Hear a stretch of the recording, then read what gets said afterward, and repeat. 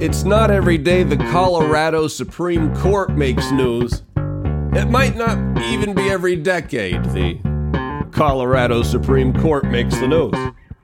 Bonjour, amigos. Bienvenido, secret friends. That's Fishby over there on the base. The Colorado Supreme Court votes 4-3 to keep Trump off the ballot. They believe he's disqualified himself as an insurrectionist. But was January 6th an insurrection, or was it a riot? And now, are we just arguing semantics, debating the meaning of words, or are we debating the law? Or are we just trying to keep Trump out of the Oval Office? And now this thing is going to zoom its way over to the Supreme Court. But let's talk about insurrection for a second. In legal terms, I think the most accurate, but still debated, still contentious, exactly what is the definition? I think the legal definition of an insurrection is something like this: an organized and violent uprising intended to halt the function of government and seize power. An organized and violent uprising intended to halt the function of government and seize power. And if we use that definition to create a legal test, did Trump organize a violent uprising? Yes. Was Trump attempting to halt the function of government? Yes. And if the first two are yeses, were the actions intended to seize power?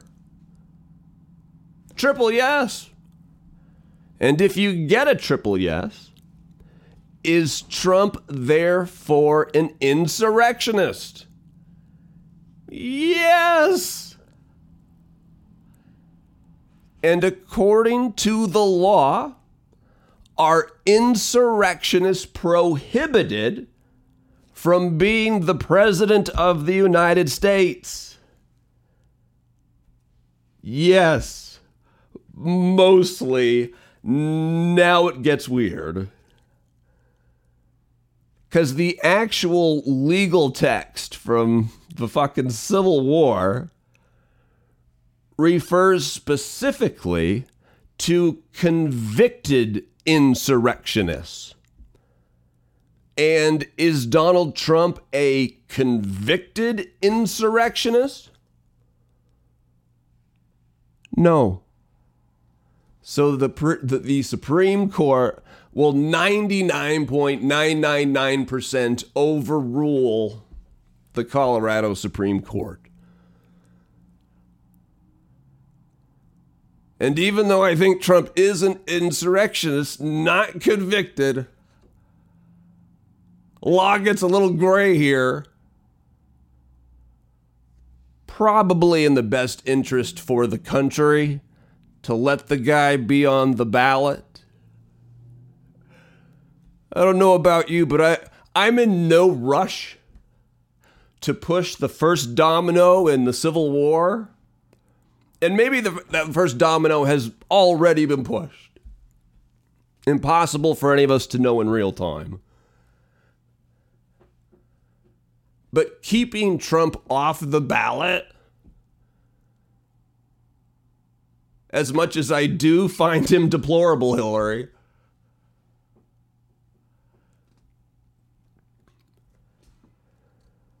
I think the repercussions of that could be grand. And it does seem undemocratic, it does.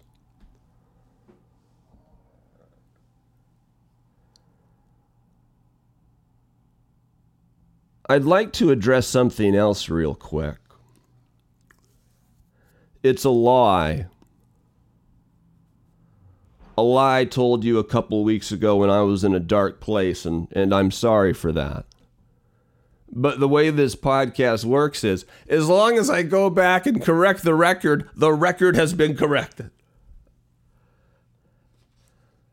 But a couple of weeks ago, we were talking about why I live like a recluse.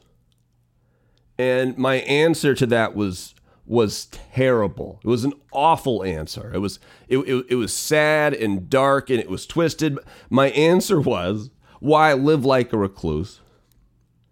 It's because I don't want anyone to miss me if I, stop breathing or something. It's bullshit. It's bullshit. That might have been how I felt in the minute, but that's bullshit. It's not that I don't want anyone to miss me. Of course, that's fucking stupid. But this recluse period of my life, although uncomfortable and challenging and frustrating, and a whole lot of everything,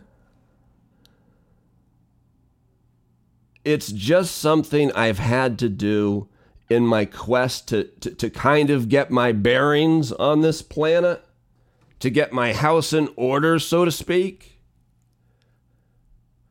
to turn down the brightness on the chandelier.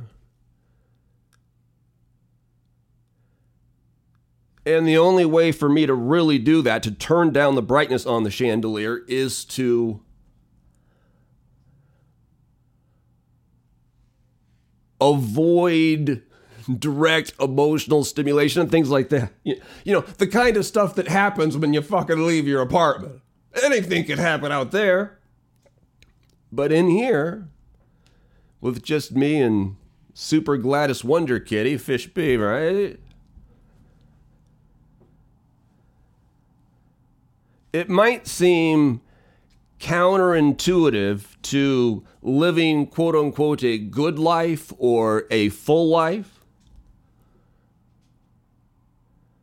But trust me, I've had a full life. I've had a lot of adventure, a lot of wild times. And I believe there's lots of good stuff coming. I believe that.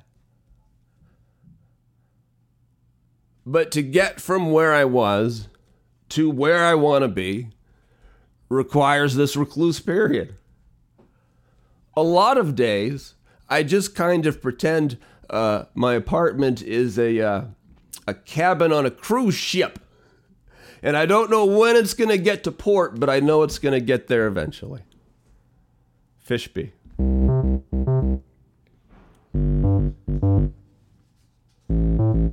I'm sorry I lied.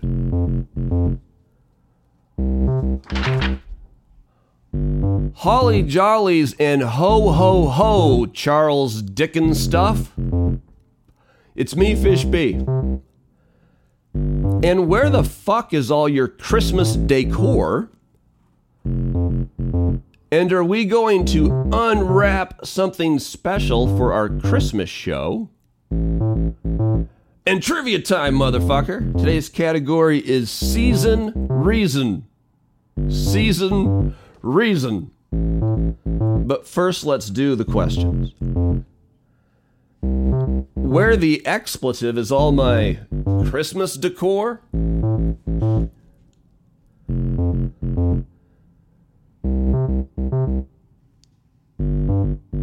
I just don't have the energy. I don't. And also, there's some things pulling at my emotional heartstrings this Christmas. And Christmas is often my favorite time of year. I love it. It's like everyone's birthday on the same day, and what a glorious celebration of capitalism and family. But mostly capitalism and getting shit and giving shit and a little family. But for the first time in 24 years, I'm not going to have any of my kids with me for Christmas. Usually, some of them come here or I go there. But this year it just worked out that way. And you know how important that shit is to me. And you also know I'm very fucking sensitive. So.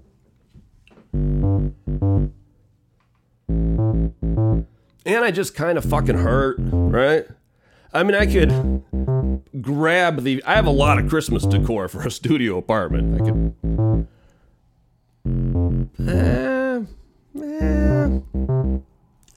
I haven't even watched like any Christmas specials. Like usually I DVR like every single... Out my window, there's a sign for the city that says, "You'll love it here." Y-U-L-E, like the Yule log. You'll love it here. And that's as Christmassy as things have got. I am done with all my shopping. Did that.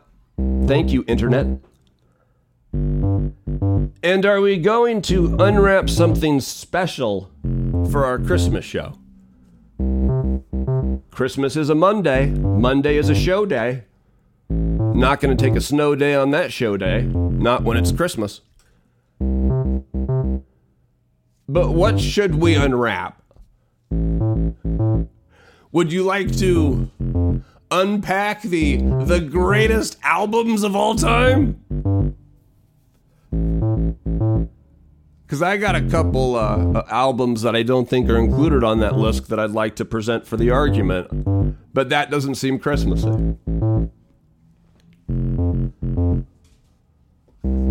Yeah, we'll do. I mean, it is what it is. And truthfully, I don't know what we're going to do yet.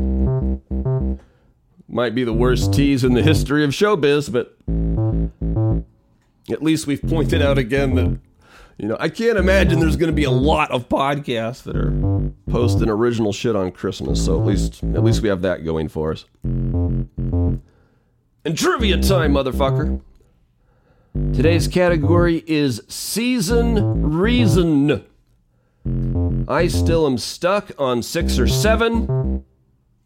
Elizabeth Shue and Keely Jones tied at the lead with 14.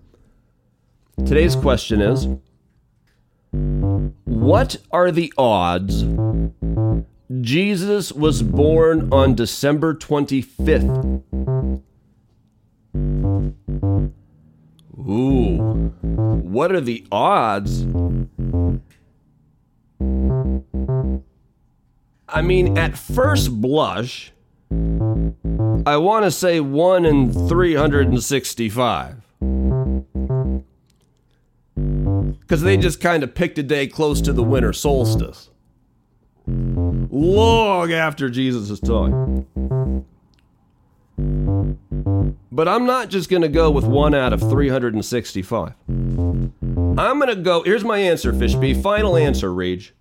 1 out of 365.25, accounting for the leap year, divided by the odds that Jesus of Nazareth physically existed, multiplied by the most common birthing months of 2,000 years ago in Bethlehem. Final answer. What do you say the answer is, Fishbee? You're the trivia god.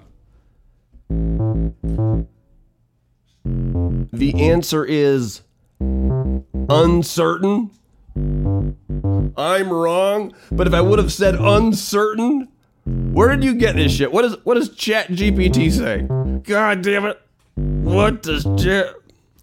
The exact date of Jesus' birth is not specified in the Bible, and historical records from the time are limited. No shit. December 25th was chosen by early Christians to coincide, blah, blah, blah. They actually think Jesus wasn't born in the year 0 either. Crazy. They don't know if it's like 4 BC, 6 BC. Quite the subject of scholarly debate after all these years. And you know what tomorrow is? Winter. It's winter. Shortest day of the year, but also a day of rebirth. We only have 15 minutes, audio only intentionally, up by noon at the latest, every single weekday. Say adios, Fishbee.